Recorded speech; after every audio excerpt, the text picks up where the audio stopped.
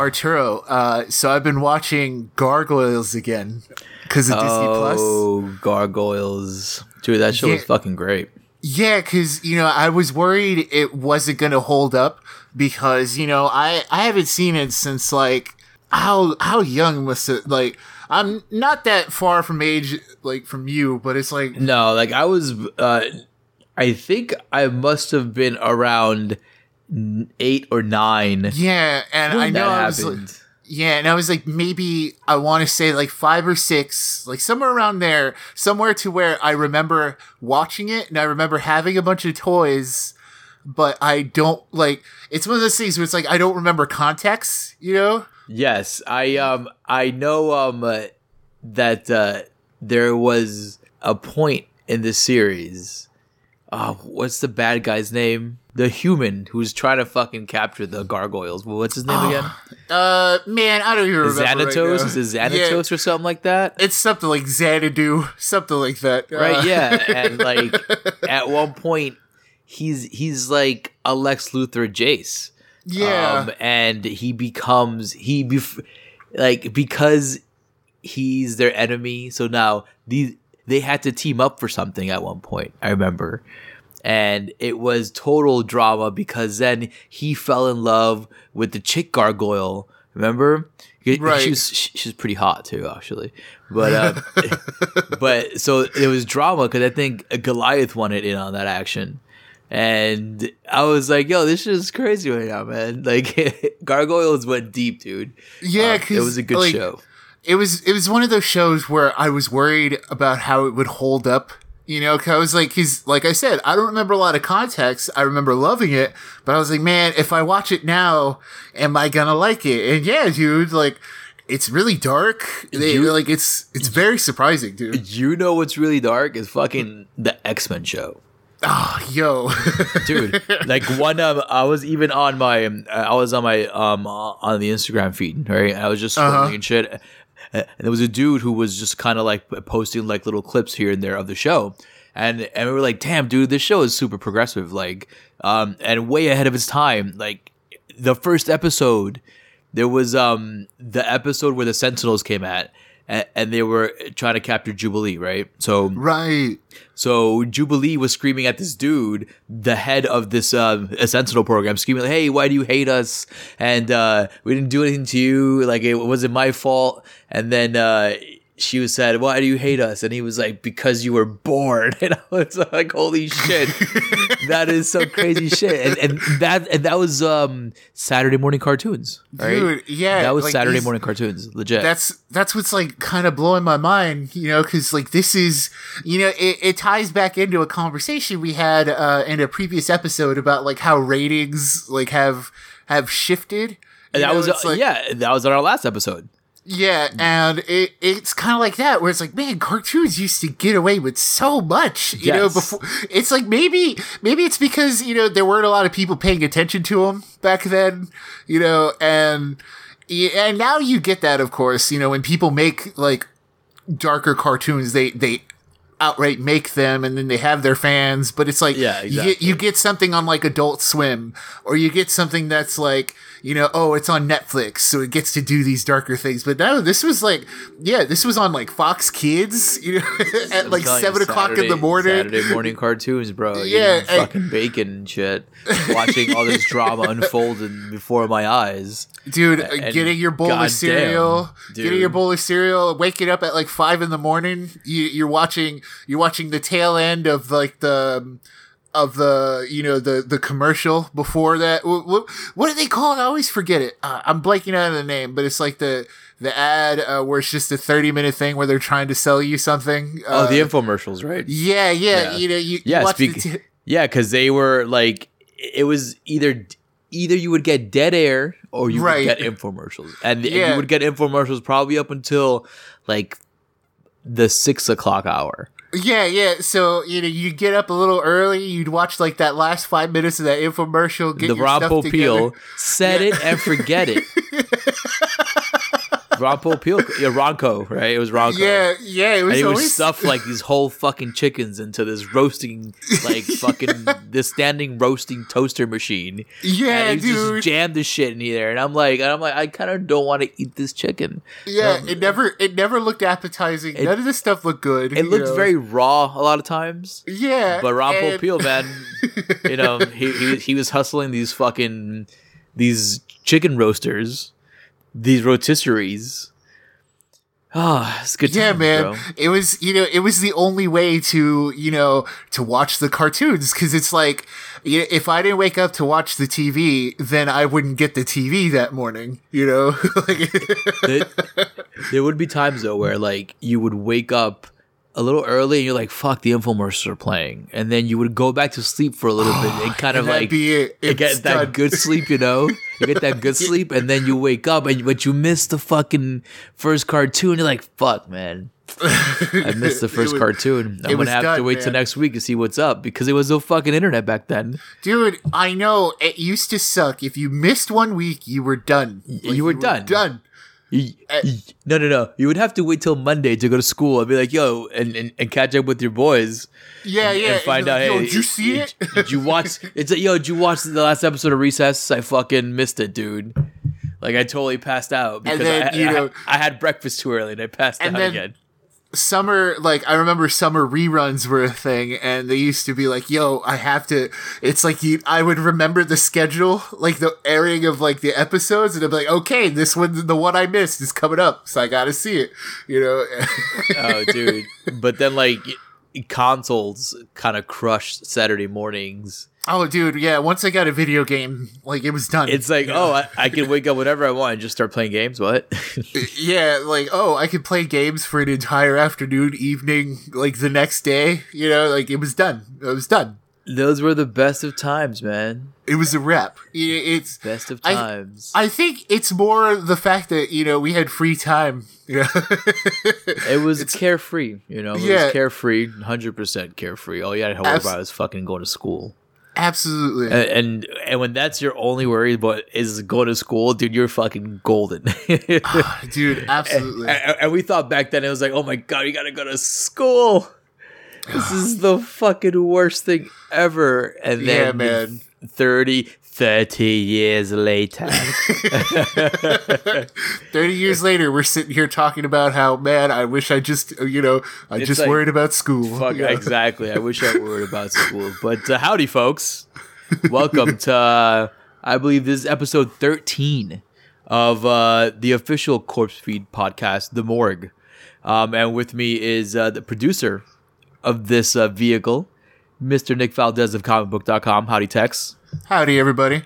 And I am Arturo Padilla, the guy behind the face. And today we are going to talk about a bunch of movies. I was just reminded by Tex that it's going to be the end of a decade.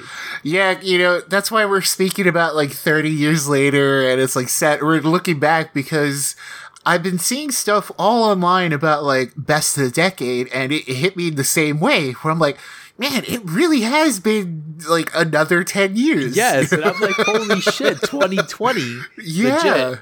Legit, Barbara Walters is a couple months away, right? Yo, facts though, like 2020. So 2020 is not too far around the corner, and it's a good time to just kind of chit chat about what we've seen the last 10 years. It's been a fucking heck of a decade. Yeah. A lot of movies, a lot of duds, a lot of studs. But we got a very eclectic group of solid movies throughout the years.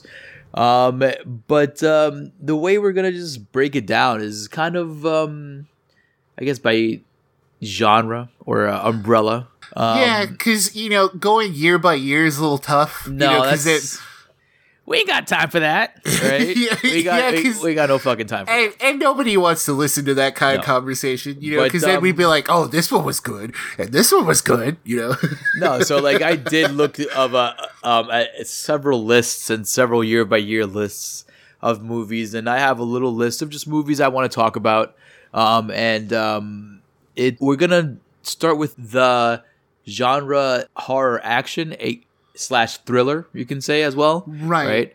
And there's a bunch of movies. The first thing I want to talk about is what falls under this category. Mm-hmm. For instance, one good example of this, while I was doing my research, I was like, is the Resident Evil franchise fall under this umbrella? Because we also talked about it under the zombie umbrella, right? Right. Because the outbreak and whatnot, and the virus and all that stuff. I would argue so, because, before, horror action I'm sure you're going to get into this as well, but it's like we've talked about it in the past, how horror movies have incorporated more action, to balance it out, because the tone of horror has changed over this last decade.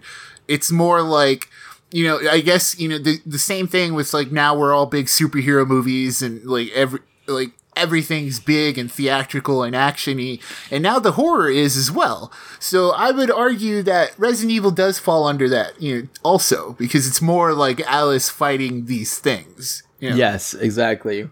And that's just one of a couple of franchises that hit the decade with a bunch of movies. Another one that is actually on this list of kind of favorites of the decade is the Purge series, right? Because in 2014 we got Anarchy, which was kind of set up the current Purge action it trope changed, that's going on right now. It changed the direction of the Purge, because before it was like, Purge was fine.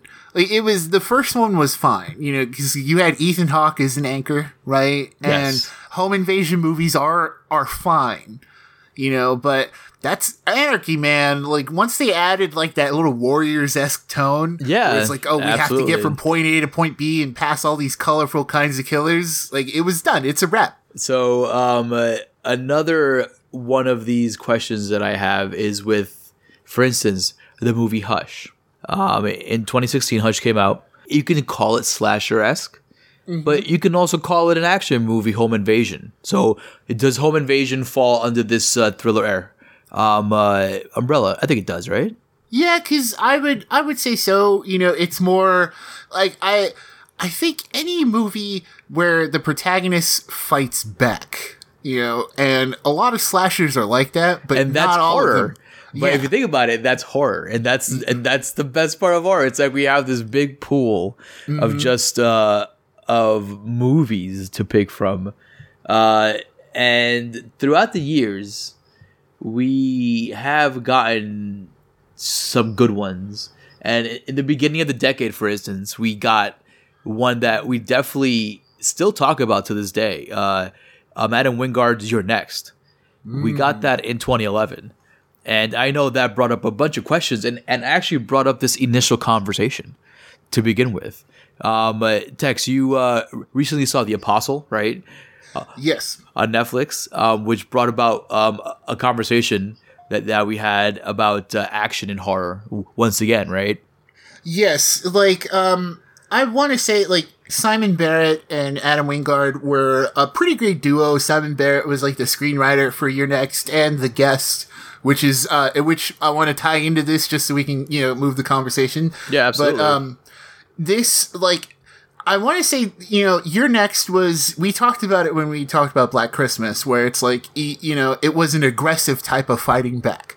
Like, instead of like, it was the fight to survive, but it was that little extra edge of aggression. Fight to survive! Kumite.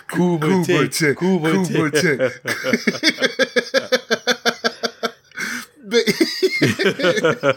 yeah, it was that little extra little bit that helped it grow. Yeah, and, help change the tone of horror movies in general. I want to say. Yeah, you're absolutely right, because it had a tone of realism to it. It had a tone. It was very brutal because it was very brutal because it was realistic. Right. And it was very primal in terms of the way the protagonist would fight back, and you're like, holy shit, like this, like it would put you in the moment in the character's shoes. Right. And it would definitely fucking keep you on the edge of your seat. And your next is definitely one of those. The Guest is 100% one of those movies in this decade that, in my opinion, is still underrated. But it's a very cult movie, honestly, right? You can call it a cult movie now. I would argue so. It was the movie that introduced me to Dan Stevens. Yeah, same here. Same here. Yeah, because I know he was doing something before that. Like he was doing TV or something. But now, now he's like the Beast, and he was in Legion, and like he's in this Apostle movie, and he like tapped into that like. It was the real, like, handsome guy, but, like, super creepy, like, super intense. And, and it was action-y. Like, that was the thing. Like, he was, like, the military guy who was using his killer skills to kill, Yeah, it was great. A quick side note, I was searching for Dan Stevens stuff just now, and for some reason, I typed in Disney money. Yeah, he's got that Disney money, it's dude. true, which is good for him, because... I as well was introduced to Dan Stevens from this movie, The Guest, and I think it was great because you get this character, which isn't really the Dan Stevens that we kind of know today, right? You can say if you didn't know Dan Stevens was European, right? Like you would have been fooled, totally fooled. What's his name again? Oh man, it's like I want to say it's like Daniel? David. David. Daniel. David. Yeah, I think it's David. Yes, and I think that movie, in terms of just being overall atmospheric and in tone and in pace and in music alone as well, just fucking awesome. And like it had like this synth that like harkened back to like that new wave shit, dude. Yeah, like that dark John wave, Carpenter, new wave, absolutely. Yeah, As I mentioned, the people who created the music for that movie are the people who were brought on to do the music for Stranger Things. Oh yeah, see, yes. that's why Stranger Things sounded so good. Yes, exactly. But the action in you know what? You know what's funny? It's surprisingly good. Like, where did Adam Wingard learn film these action sequences? You know what I mean? Like I don't know. He even from Your Next, like everything is filmed very precise, and you can see all the action. You can see all the maneuvers, and there's great foreshadowing going on, weaved in throughout the stories to kind of help the action sequences, and like the. Where's the weapon coming from, and where's like the quickest getaway at? It's surprisingly good. Yeah, like in terms of action, it was good at weaving like it's this. You're right. It's this action filmmaking style, but it's still a horror thriller movie. Yes, like absolutely. It never once loses that tone of being like super tense and super like, oh man. But you're not, it's fun, but you're not allowed to have the fun of the action movie. Exactly. You're but not you know what though? Going, yeah. But you know what though? That's like, I disagree with that, because I think because you are still you're under the, not still, but because you are under this horror umbrella, you have a kind of more freedom to kind of take the action to certain points where we do actually get moments of fuck yeah, that just happened, and you do kind of get the cheers for certain kills. That's true. So and then once you get like the high school prom scene at the end, like the climax, where it's like it's set in like the Halloween decorations. Exactly. But again, like that also harkens back to our conversation about rating. So that kind of tone and that kind of like moment, and in horror, like where does that moment come from? That was the conversation we had last time. But again, Wingard in action, surprisingly fucking good. But this is kind of why we, for some reason, had those high hopes for him with Blair Witch. And then he did crashing that down. He did that Death Note movie, which I haven't seen. But you say just stay away from it completely. Yeah, because it's not even like the fact that it doesn't like adapt to like Death Note or whatever. Like I personally don't care about that stuff. Like we've talked about it before. If you're gonna do it, like why not try something? you know? Yeah. But the thing he tried was bad. So, it's a waste of Willem Dafoe. Like, Willem Dafoe's like the voice of like the death god thing. Oh, okay. And it's such a waste.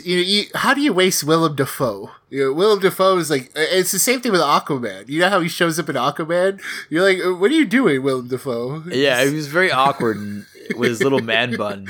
Yeah. But we're not here to talk about the bad stuff. We're here to talk about the standouts of the decade. The good stuff. But, so, Wingard, I don't know, what have you done lately for me, my man? What's he doing? He's doing the King Kong versus Godzilla thing, right? Yes. That's the next big one, and that should be the make it or break it. Like, if Blair Witch wasn't, then what is gonna break it? I don't understand. Like, if he dropped the ball on Blair Witch and he still gets to do King Kong versus Godzilla, then what's going on? What's going on, Hollywood? What's happening? This one for sure will definitely fucking be the one to make or break him, though. Yeah. But anyways, enough about Wingard. Let's talk about the good movies. There was one movie I'm not sure you've seen back in 2011. Just so we kind of chronologically go through the years, it'll be easier to conversation like that. Called The Kill List. I highly recommend it. It's about a hitman who gets a call for one last hit. And he has to do it because of the ramifications of not doing it, obviously. And it turns into a very cult-like movie. There's cult stuff in it and becomes into a cult stuff.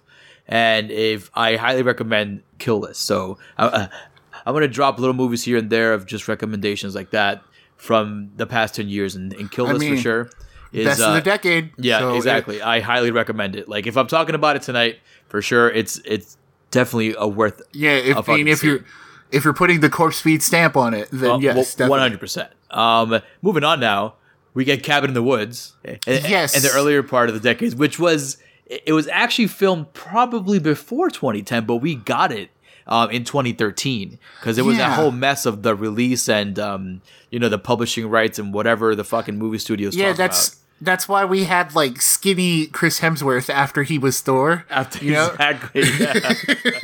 Yeah. But I saw it midnight. And I remember seeing it. I went with a buddy, and there was like 3 other dudes in there, and we were all just like, having a good time. But man, what a surprise! What a movie? Surprise! Yes. Yeah. What a surprise! It was Joss Whedon was involved with that, right? Yes, yeah, it was Joss Whedon, and I always forget his name, but the gentleman who ended up doing Daredevil. So okay, but Whedon didn't direct it; he wrote it, right? Yeah, it was like a writing, and then the other guy, the Daredevil guy, directed it, I believe.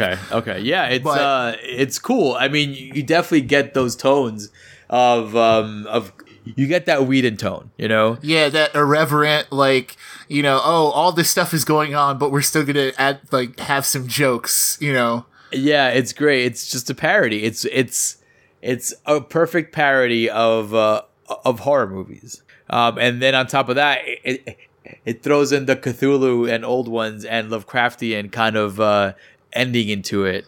I do love the twist that the audience is the ultimate the old gods, essentially. Yeah, exactly. We're demanding this blood, and we were. I am. I always do. Yeah, and if we didn't get the blood, the actual old gods would get pissed. So it was all pretty much a big old blood sacrifice. Yeah, and then you get a good Sigourney Weaver cameo. Oh yeah, that was classic. Yeah, that was great. But that was great. Another one from that kind of year, from 2013, would be the Evil Dead remake. Mm-hmm. I definitely think it falls under action because the last half of the movie is all action. All the blood and gore and the fucking chainsaw and the, raining blood, and it was just fucking fantastic. We've spoken about this before. I definitely don't think we have to cover it in depth again, but Evil Dead for sure, in my opinion, is one of the best of the decade. Yeah, while you're here, I want to throw out "Don't Breathe" by him as well. Yes, Alvarez. Yeah, you know what? That is on my list. Yep. Oh, nice. "Don't Breathe" was, I forget the year, but 2016. I know I'm jumping around. I'm like throwing your whole year thing. No. Listen, you know what though? I'm very organized though, which is really great with this year shit. But "Don't Breathe" it did come out in 2016. Yes, but while it has that weird twist at the end that I'm not going to throw out here, but it kind of derails it just a little bit. I don't know how you feel about it, Arturo. I didn't like it. Oh man, it's tough, dude. Like, yeah, right. Everything was going right. Yeah. Until that point, and yeah. I'm not gonna spoil that, but I am gonna say everything was going right up until he started kind of talking. Yeah, it's like we've said this thousands of times where you get a monster, you get a thing, and then you start explaining it, or you start having like too much of like a personality or origin, and it just ruined it. It ruined the thing, but it wasn't enough to derail the whole movie. Like, I still like it, I still enjoy it, but it is weird. It is a weird thing. Yeah, it's there's rumors of a sequel. Why? For what? I don't know. Apparently, what's his face? Stephen Lang read the sequel or read something or heard an idea, a pitch or something, and it was good. And I'm like, no, no. I'm good. Yeah, no. Don't breathe again. I guess that's what you would call it. Exactly. Stop breathing. That little twist. Why are you breathing? It kind of got me good. Like, I'm good. Yeah. But it was still a solid movie all around. Yeah, honestly, exactly. It was a solid movie. It was very well done in terms of how everything was pretty much keeping you in suspense, 100%. Because there's one character, this kid who kept fucking kind of dying. He was like a cat. He had like 9 lives. He kept falling through fucking windows and shit and getting shot. And it was cool because like the minute they broke into that house, your heart started racing because you knew, hey, listen, there's a fucking blind guy over here that has some kind of special skills. And as the audience, you know that already based on the trailer. So the minute they break into that house, your kind of heart starts racing. And you're like, oh shit, what are these kids going to see? What are they going to do? Because the trailer did a very good job in kind of keeping everything mum, and hiding enough of the suspenseful points of the movie to keep you surprised when you did see it in theaters. But yeah, Fede Alvarez, good job on that. I hope he doesn't make a sequel, but I did enjoy Don't Breathe. Besides the whole him talking, if you know what, I would have accepted that little crazy twist a little more if he didn't talk.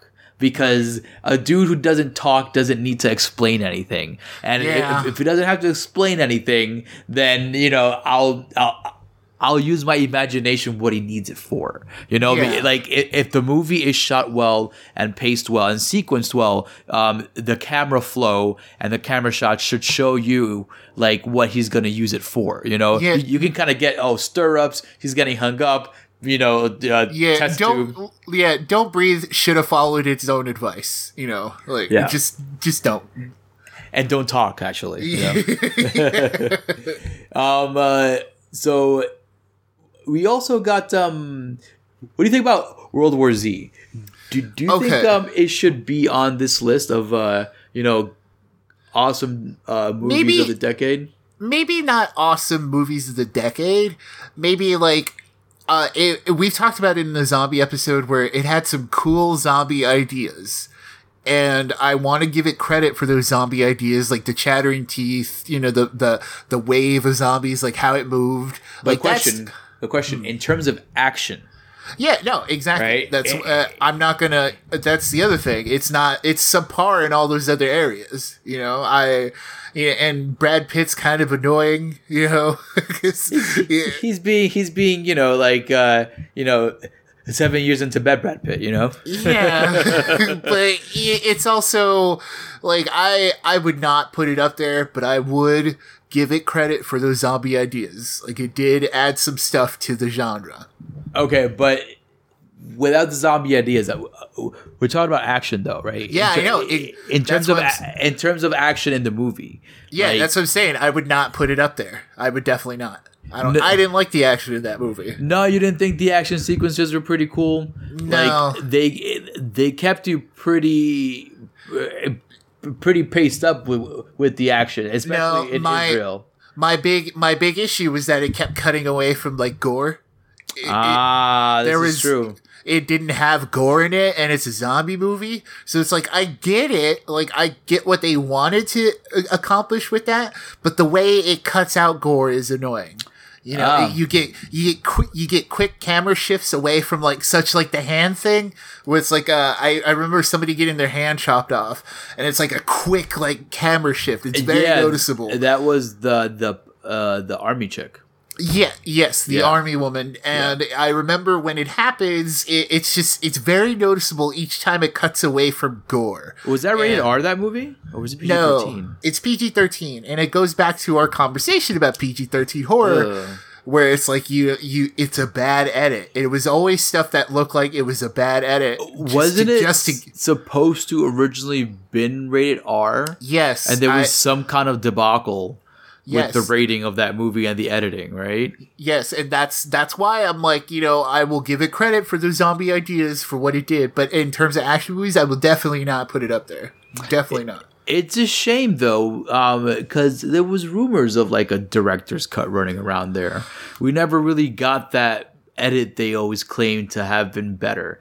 I guess it was always meant to be trash then. Yeah, right? I mean, and keep it. Like, it's one of those things. Just keep it. I'm good. In terms of like we're talking about the good stuff, and like just looking back on the decade, I remember it just sucks because the book is really good. Yeah, and the book is pretty much like a war journal. Yeah, I bet like if you would have gotten like a Netflix series, like I think they wanted to do like a World War Z TV show, and that would make a lot more sense. That would have been better because it's like it's a journal of a guy who travels. And he just interviews people. He interviews, ex-pilots and people who've been, terrorized by the zombies and all this shit. Yep. Which is, I guess, I don't even know I don't even know what Brad Pitt's role was in that movie. He wasn't a journalist, right? No, he was just like some guy. He was literally a white savior. He was literally like the scientist who could save the world and figure out how to do the cure. And that's why, like, I will give, like I said, it goes back to what I said from the start. I give it credit for that stuff it adds to the genre. It's a zombie story specifically about finding the cure, and that, that doesn't happen often. But in terms of like the rest of the movie, I can't hold it up to the rest of the stuff we're talking about. You know what I mean? Would you have preferred it if it was a Jeff Goldblum, a Jay's kind of Independence Day scenario? I mean, yeah, but then it would fit the PG-13 thing. With Jeff Goldblum in it. Yeah, like horror action. Like the guy knows horror action. Dude, so, they should have put Jeff Goldblum in it. I mean, it would have been a much different. It would have been a much different movie and much better. Anyways, enough of this. It's like when you talk about the best stuff of the decade, it's like you put, in terms of horror action, you put World War Z and The Guest in the same conversation. Would you? No, obviously not. That's why I had a question mark next to it. I didn't want to talk about it. Well, let me posit one to you then. Let's shift it towards a movie we can probably agree fits here. 2016. I'm going to jump ahead a little bit. Green Room. Jeremy Saulnier. Oh no, of course. Yes. So, Green Room. It's from the director of I believe he did. I want to say I always get it mixed up. It's like Blue Ruin or something. Blue like that. Ruin, yeah, Blue Ruin. Yes. That was a really good movie too. Fuck, that was good. It's he has this way of telling a story where it puts you in a very personal place with the character. And in terms of Green Room, when did Blue Ruin come out? Blue Ruin was 2013. Because that shit was that was great, man. Yeah, and that also can fit into this conversation as well. Absolutely.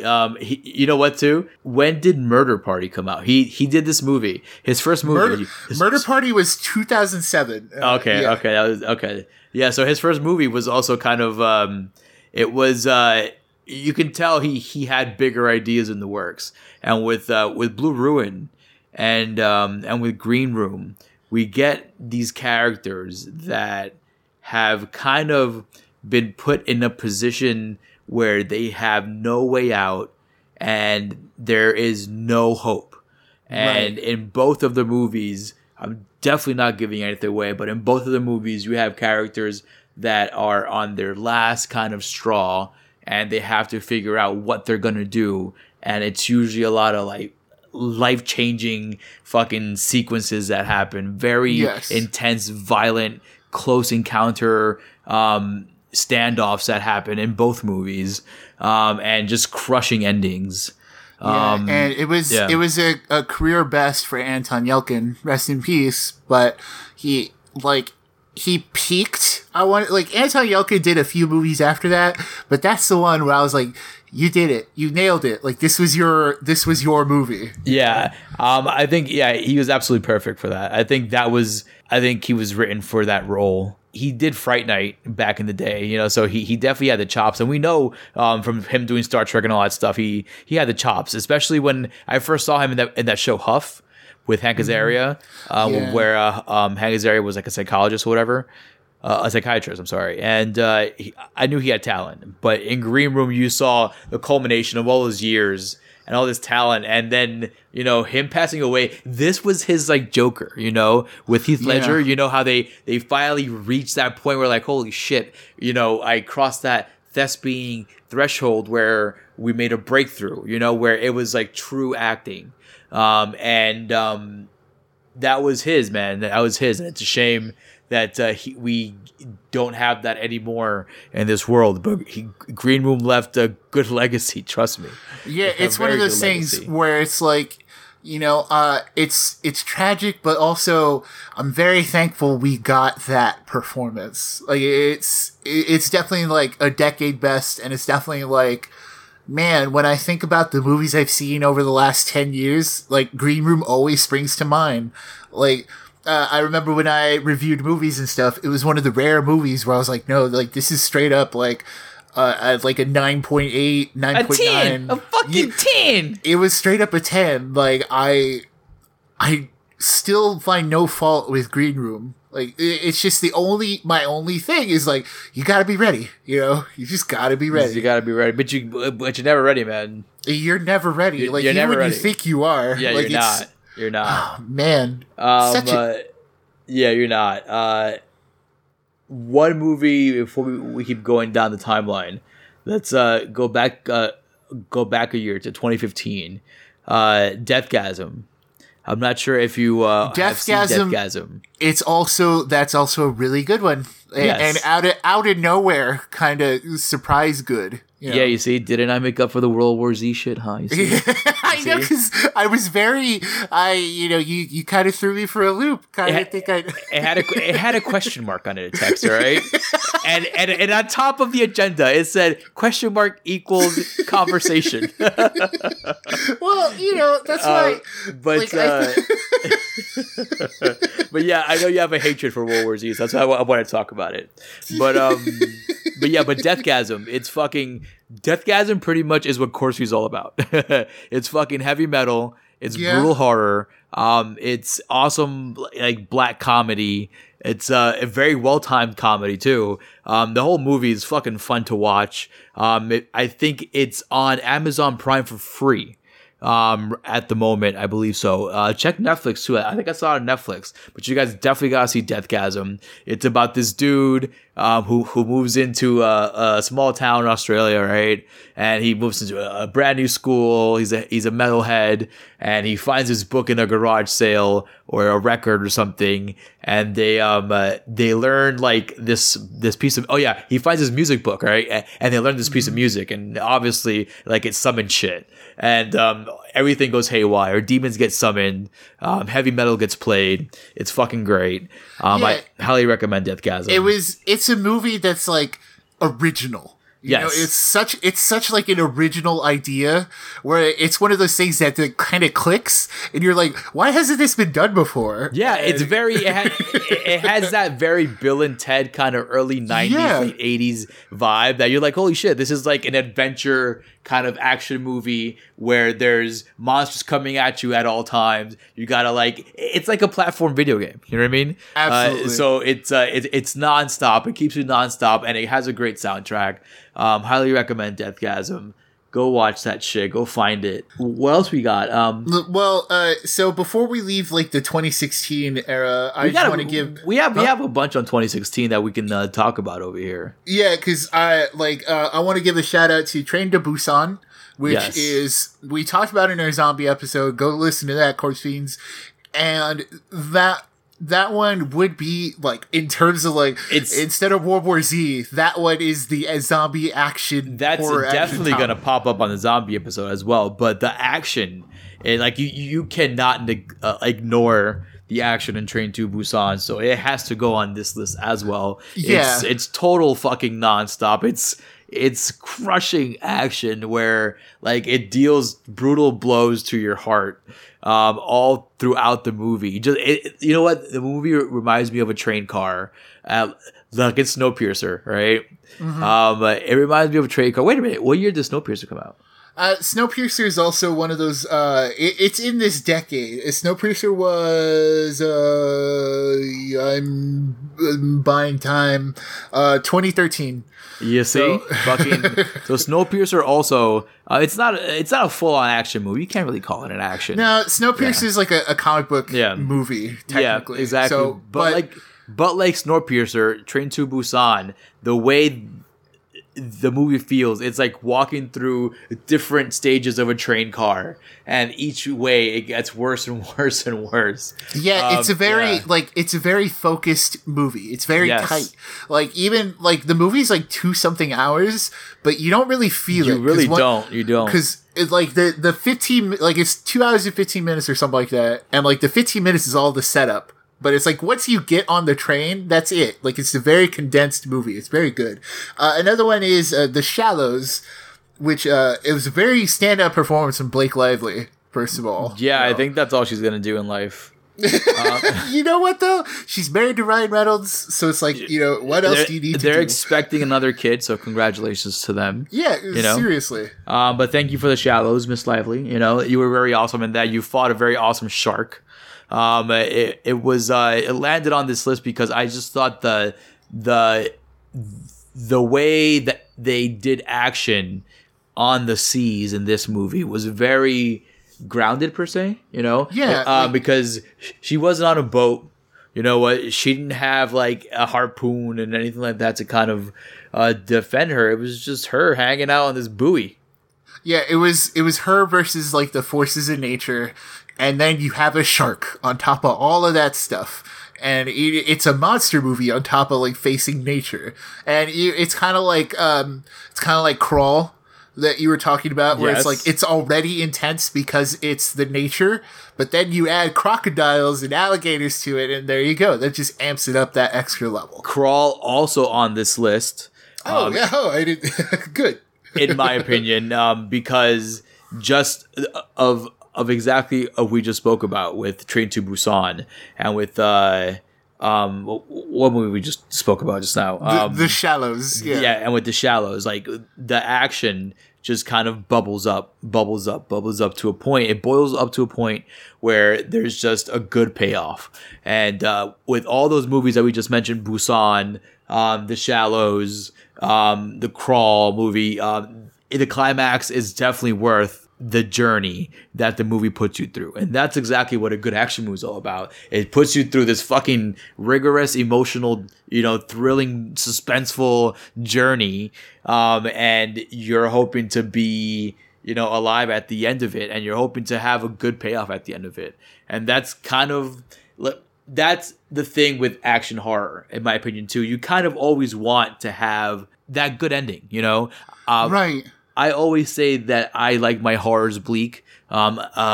I do like my horror movies bleak, but when you incorporate some of the stuff, like for instance, like Death Gaps and in Green Room, and you have movies like this that endear you to these characters, you want to have a fucking good ending, you know? You want these guys to fucking at least be breathing at the end of the movie, no matter, you know, how many fucking ligaments they lost, you know? Yeah, because in these horror action movies, they're fighting so hard. And because it's horror, like you said, they get so much more room to play with it. So it's like, you know, the damage is much harsher in action horror movies than it is in like action movies. So it's like it's that little bit extra, like that little bit extra kick where it's like, oh man, they lost an arm. That makes you go, man, I really want them to survive. Yeah, exactly. Because you're like, it's like I say, you know, you gotta go through it. Yeah, you gotta suffer. You gotta pay a toll. You have to give blood in order to survive. There is no other way. If you do not give blood in order, like if you don't give blood in a horror movie, like you're not gonna survive. You're not. Yep. You're not. That's part of why like the final girl has been such a thing in slasher movies. You know, because they.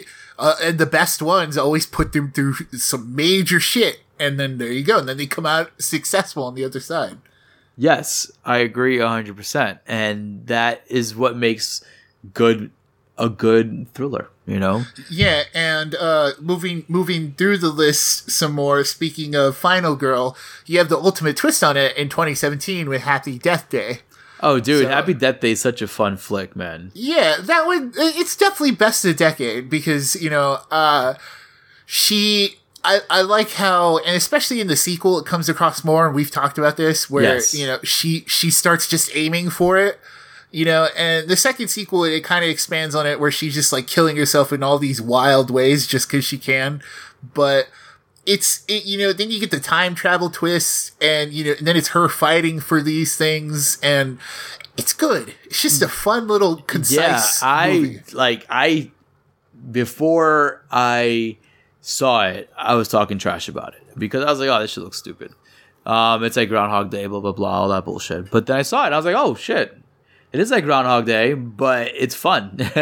I'm like, yeah. I like Groundhog Day. So, but they did it well. I was afraid that it would get boring, you know, but they did a good job of keeping everything original. And then every time she would come back, she would get like a different piece of the story, and you would have to kind of play a whodunit with the story and start piecing everything together along with her as she pieces the puzzle together. And it's fun. It's fun. And it's cool because those movies are like a breath of fresh air. You know, you don't always need all this hardcore violence to kind of, you know, have your horror kick, you know? You can have this movie where it has some pretty good kills. There's not a lot of gore in it, but it has some kills in it. It's edited in a way where you don't get all that in-your-face brutality, but you know there's kills happening.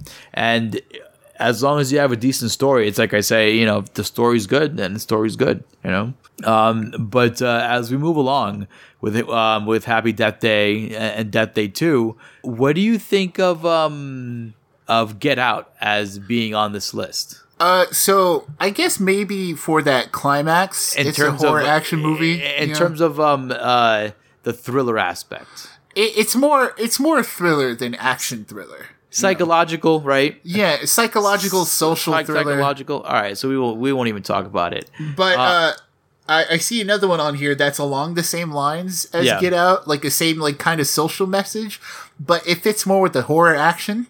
In 2018, The First Purge. I'm happy you said that because this one, out of all, this is the fourth Purge movie that they've released, and they went back to the beginning and explained how everything got into it and all that bullshit. But it was really well done. Yeah, like it was really well done. It was the fourth movie and the best one, which is surprising, right? Like to get the best one 4 movies in. But you know why though? Because they kind of were like, fuck it. You know what I mean? We got our jollies off already with all these other fucking movies. Let's just kind of do the story we want to do right now. Yeah, and we don't have to give them all that other bullshit. They finally dug deep into that social messaging that they've been pushing since the first one. Or no, since the first one. Yeah, that's true, because the first one, the guy got you're absolutely right. Because Ethan Hawke was a well-off, they were like an upper class white family. Yeah, because he was the head of the security. And the person they were chasing was a lower class black man. And finally in the fourth one, they were like, well, let's focus on this poor black neighborhood. Didn't that guy turn out to be one of the friends of the guy from part 4 or something like that? Yeah, I think that's how they tied it all together. But at the end of the day, the first Purge was just all action, and it was still the horror movie because it's Purge, but it was grounded horror because it's kind of real life horror too, where it's that's the one where it felt the most real. Where it's you could feasibly see people, because I think in the plot they offered them $5,000 or $1,000. It was an amount to participate in this. Yes. And then you see people doing the things you'd expect, committing crimes, like stealing and then partying, Yeah, so the whole thing was who would commit the first crime, right? Yeah. And there's this guy who was about to take money from an ATM, right? And they're like, "Oh, this is the first crime of the Purge," and the government obviously wanted them to kill instead of just steal money. It's no, people want money, Yeah, because it was the whole thing where it's these black people are definitely going to kill each other, And they chose Staten Island. They chose a low income neighborhood surrounded with project housing. And with certain racial demographics, right? And so they were oh, these guys are gonna kill each other. It's gonna be fucking, it's gonna be great for the population, and this is how we do population control and blah blah blah.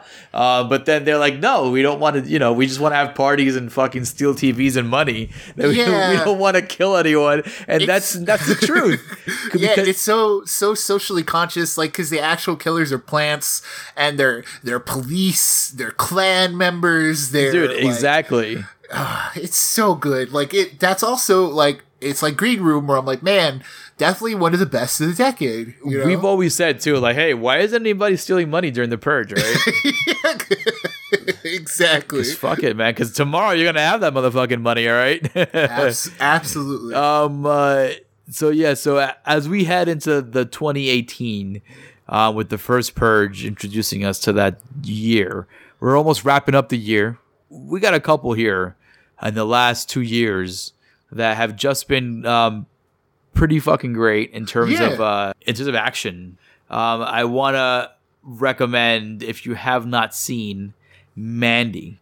That movie is an artistic action fucking horror romp. The minute you get into the actual conflict, you'll fucking be going 100 fucking miles an hour until the very end of the movie. Mandy, definitely with one of our favorites here in Corpse Feed, Mr. Nicolas Cage. Absolutely, I love me some Nick Cage.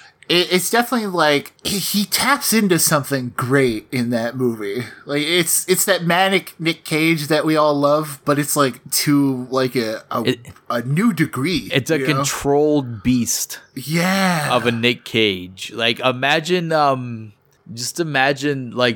the ferociousness of his Con Air action character with the craziness of his drunken leaving Las Vegas character, and sprinkle that in with fucking what has he done that's totally sprinkle it in with Drive Angry, right? Yes, that's the one I was gonna say. I was sprinkle it in with the cheesy Drive Angry performance. Yeah, sprinkle it with Drive Angry and Ghost Rider, right?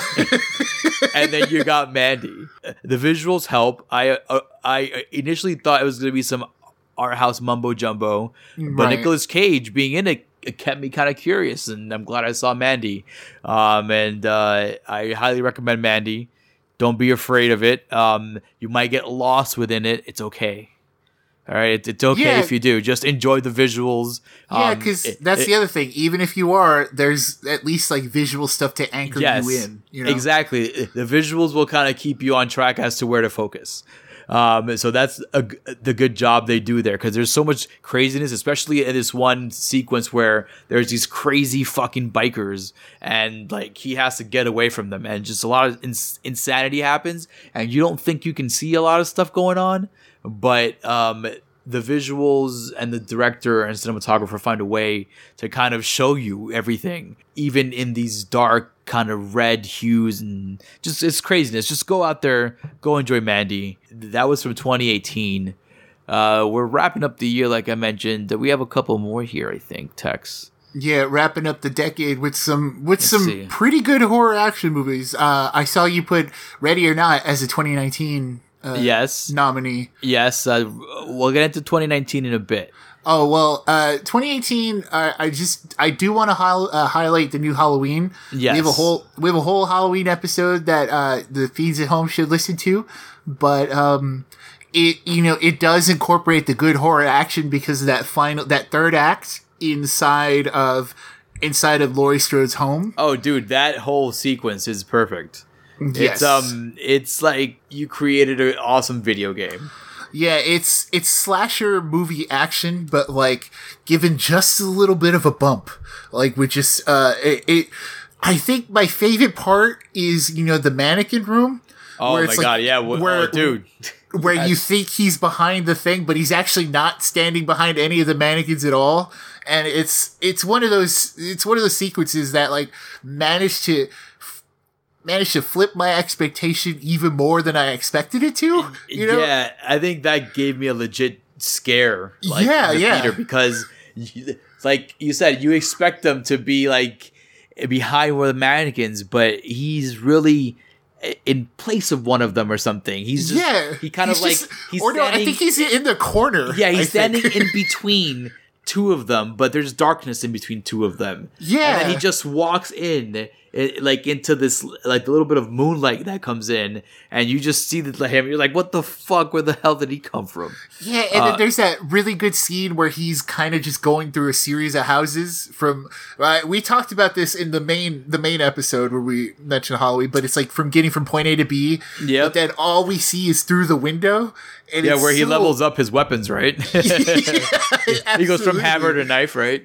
Yeah, and we just see him go we're just watching through the window as he walks in and does his thing, and like that's good action sequencing. It really is, and like it really is. I think it's as close to like one tracking shot, I think, as you can get. If I remember, there's not many edits in that sequence where he's walking down the street. He walks past the trick-or-treaters. The camera follows him to the backyard, and he gathers the weapon in the shed. He goes inside, uses the weapon, he grabs the knife. Yeah, that's I think one big tracking shot. It was pretty fucking awesome to see. And again, it's like we mentioned before, a good thriller, a good action movie puts you as close as possible to the action. Mm-hmm. It puts you as close as possible to being in the same environment and giving you the same kind of creeps that the protagonist is getting. And that's one of those movies. And again, Green Room is another one of those movies. It gives you that sense of panic, especially Green Room. It'll give you a sense of panic. It'll give you a sense of like, holy shit, like of just direness, some hopelessness. And that's what a good thriller, good action thriller does, man. Especially when they're able to like weave good action into it. For instance, there's this movie called The Headhunter that I saw this year that I really recommend. It's about like 80 minutes long. It's pretty much the story of this monster hunter. His daughter gets killed, and his daughter gets killed by a monster. So he pretty much is now living in the wild, hunting down monsters and getting like warrants and bounties for these monsters. And it's a good movie in terms of like close up like action shots and close up barbarian kind of stuff. It's a guy hunting monsters. I can't get any more specific than that. But I highly recommend it. It's nice and short. The ending is fucking dope. There's this awesome sequence in there where he's a headhunter, so he has to cut off the head, and he has his wall full of fucking monster heads. And I so wish they would have gotten more into the monster like battles. It would have been dope. But you get some monster battles in here that are pretty awesome. And this one sequence where he's in this tunnel just searching for this monster. And the tunnel gets shorter and smaller and smaller and smaller to the point where he has to strip down his armor just to get through. And then obviously when you strip down your armor is when you need it the fucking most.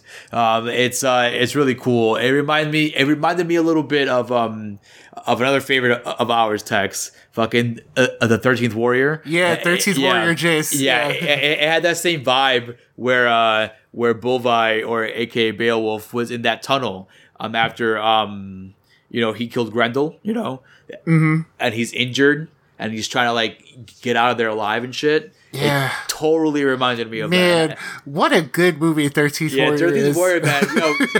Listen, we're going to have an episode of 13th Warrior. There's monsters in it. There's fucking like honestly, wizards and witches and like it's a horror action movie. It really is. It was a movie I watched before I understood what horror action like was, and like it's so surprisingly brutal that if you look at the cover for that, I remember my dad and I rented it on like VHS. Like we rented it from like Blockbuster, because my dad was like, "Oh, it's a guy Antonio Banderas in it, and it's 13th Warrior. This sounds cool. It's gotta be good, Antonio Banderas, Yeah, and then '90s, and it blew our minds. Like I remember we were both like, "Holy shit, dude!" 13th Warrior was fucking great. So much more gore than you would expect. And it's cool. It's very cool. It's the story of Beowulf, but yeah, it's a cool world, man. Yeah, it's the story of Beowulf told from the perspective of the 13th Warrior, which was this Muslim traveler that was writing about their journeys and stuff like that.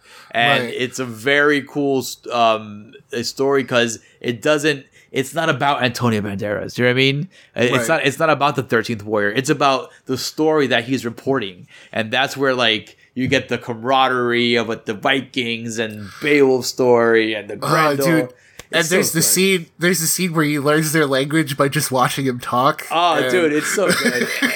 Dude, and the scene where he grinds down the sword to make it into like an Arabian sword. He's like, "Oh, this is my kind of sword now, man." Yeah. Oh, dude, yeah, that movie's fucking great. We definitely have to talk about that in depth. We have to have like a watch along. You know what? Like, Corpse Feed feeds at home. If you want to hear a commentary, I think we might just break out one for out of all the movies we could do a commentary for. 13th Warrior would be fucking great, dude. But yeah, speaking of some movies that kind of caught us by surprise, what do you think about of Us on this list? Do you consider that an action-y? Yes, more so than Get Out, because there are it's literally them fighting back against themselves, and it's another social kind of psychological thriller, but it is more of an action heavy kind of movie, and especially when you get to Us? Well, I don't. Let's talk about Us. Let's talk about Us in terms of. It's like let's talk about Us, Arturo. Yeah, let's talk about Us, baby. All right, so I think it's overrated. Looking at it now, it was even when I first saw it. To be honest with you, I didn't know how to feel when it was done. With Get Out, I was like, "Yo, Get Out was fucking dope." Yeah, I remember exactly the same thing, Arturo. Yes. I walked out of Get Out 100% pleased. Yes. I walked out of Us not liking it. Yeah, I was confused as to okay, I don't know how to feel. I wanted to like it and say, "Oh, it was a good movie. Go watch it." Absolutely. Yeah. But it was you know what? At the initial viewing, it was good. It was a good movie at initial viewing. But when you start breaking it down and you start really thinking about the story, it just... Yeah, it's... underwhelming? I completely agree. I remember I loved it until we reached about like halfway in when things started really happening. You know, like when stuff, so basically, I guess cause Us is so recent, I don't want to like spoil it for anybody who hasn't seen it, but my main issue was when, I guess when the Tethered actually started making their move. Yeah. And then you found out there were other Tethered more so than like just the central family. And so when it started expanding its world is when I lost it. Like, it's when I was like, I'm good. You know, like, Jordan Peele knows his horror imagery. Like, he's got that mind where I'm like, I really want to see what he does next. Like, he's still got that from me. You know, because you get that cool title sequence with the bunnies. Yeah, absolutely. You get like there's a shot where her as a little girl like drops her candy apple. Yeah. And like in front of the like on the beach, and it there's a lot of cool shots in this movie. No, yeah. And, you know, no, I agree. Visually it is it's very good. It's very well done visually. But it's where it's like you said, like once it's like Lights Out, right? Yeah, once you start explaining getting into it, it's where you're like, don't make me come up with questions I don't really want to ask. You know what I mean? Yeah, it's one of those scenes where it's like I don't know if like it's part of the messaging, right? Like it's like you have these messages and you have these deeper things that I enjoy, like the fact that like when she's snapping along to I Got Five on It, it's like, or yeah, it's like she's kind of off rhythm. Yes, I read about that, and I did see it again because I was looking for those little things. Yeah, those are good little details. Those are good little details. I agree. And then that's the kind of stuff where, you know, if you would have just left that as it is and let us think about it as a whole, like afterwards. But then once you get the monologue and she starts explaining everything, then you get like the whole, we get a flashback and then we see a reveal. And I could have used less of them explaining themselves in the home. Yeah. More terrorizing, less explaining. Like, I'll take an explanation at the end after you terrorize as much as possible. Even then, like... And even then, just cut it short, you know? Yeah. Like, I'm good without the explanation, just the ending, you know what I mean? Yeah, it's the don't breathe problem. Yes, exactly. Give me the ending. I'm fine with the ending. I'm cool with that, right? But then it's just the lead up to that is just very exhausting. You know? Exactly. Yeah, it's very exhausting, and that's the perfect word for it, Arturo. It's an exhausting movie. It's cool because it's like a chase movie because they're being chased by these people, and like it does belong in this list in terms of action because each of them has a counterpart, right? And then these counterparts are sent to chase them. So now it's like a being hunted kind of thing. Yeah, and it's great performances. Like I forget the girl's name, the little girl, but she's great as her Tethered. Yeah, you know, I agree. Like she's probably my favorite one out of all of them, even more so than Lupita Nyong'o. And mostly it's because Lupita Nyong'o's Tethered starts talking and starts like saying so much things, and it's like, no, just do the thing. Just do it. Like don't talk, dude. Just like kill, like terrorize. You know? Yeah. And but I'm glad to hear you felt the same way. Like, like after a while of just thinking about it, I'm like, shit, man, because I gave it a good review because initially, like at first thought, without having to kind of deep dive it was good. Like I like the fact that he did some homages to like the some 80s B-movie stuff like Chud.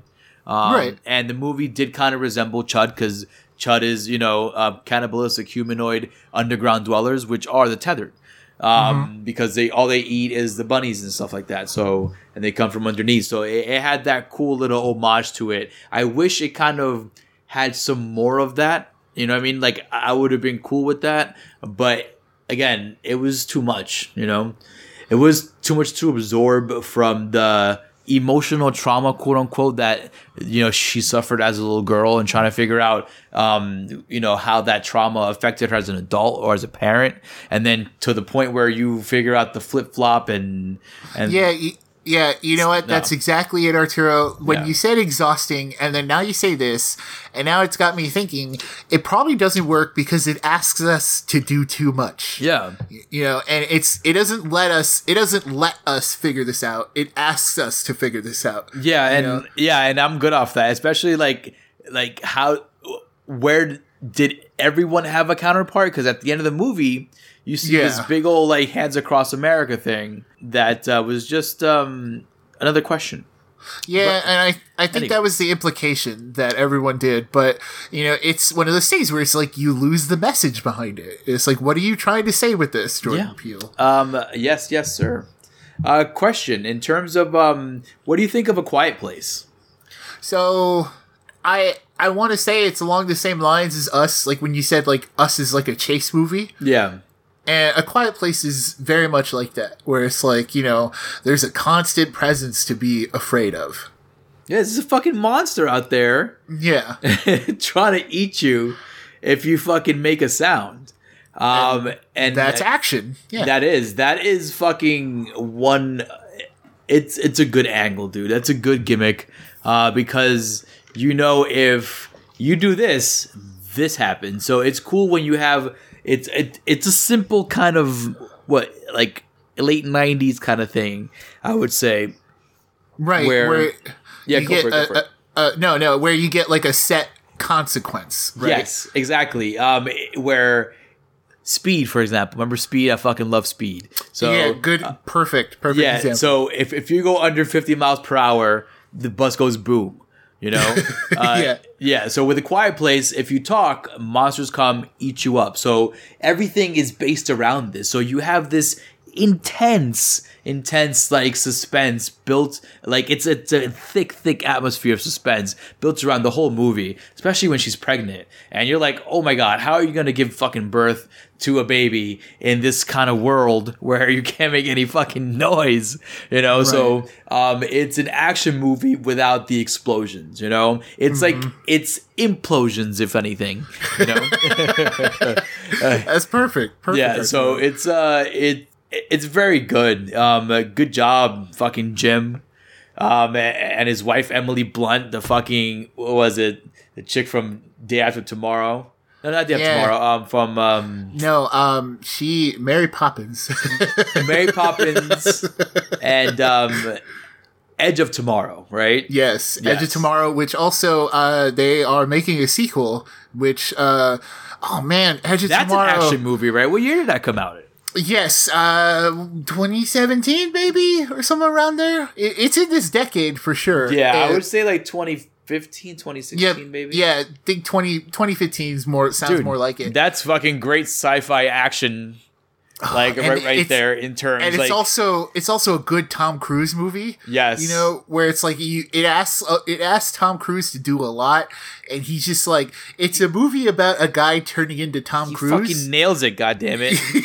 Dude. It's think about it. It's an action movie with a big sci-fi aspect to it, and a huge time travel aspect to it, and it gets pulled off like.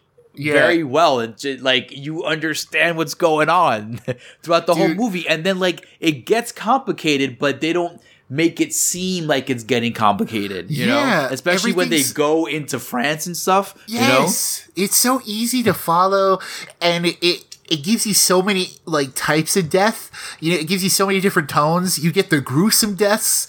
You get like the one where his face is melted off by like all that hot like metal, and you get the goofy deaths where he like rolls under the tire, you know, and then you get the action hero deaths, and it's so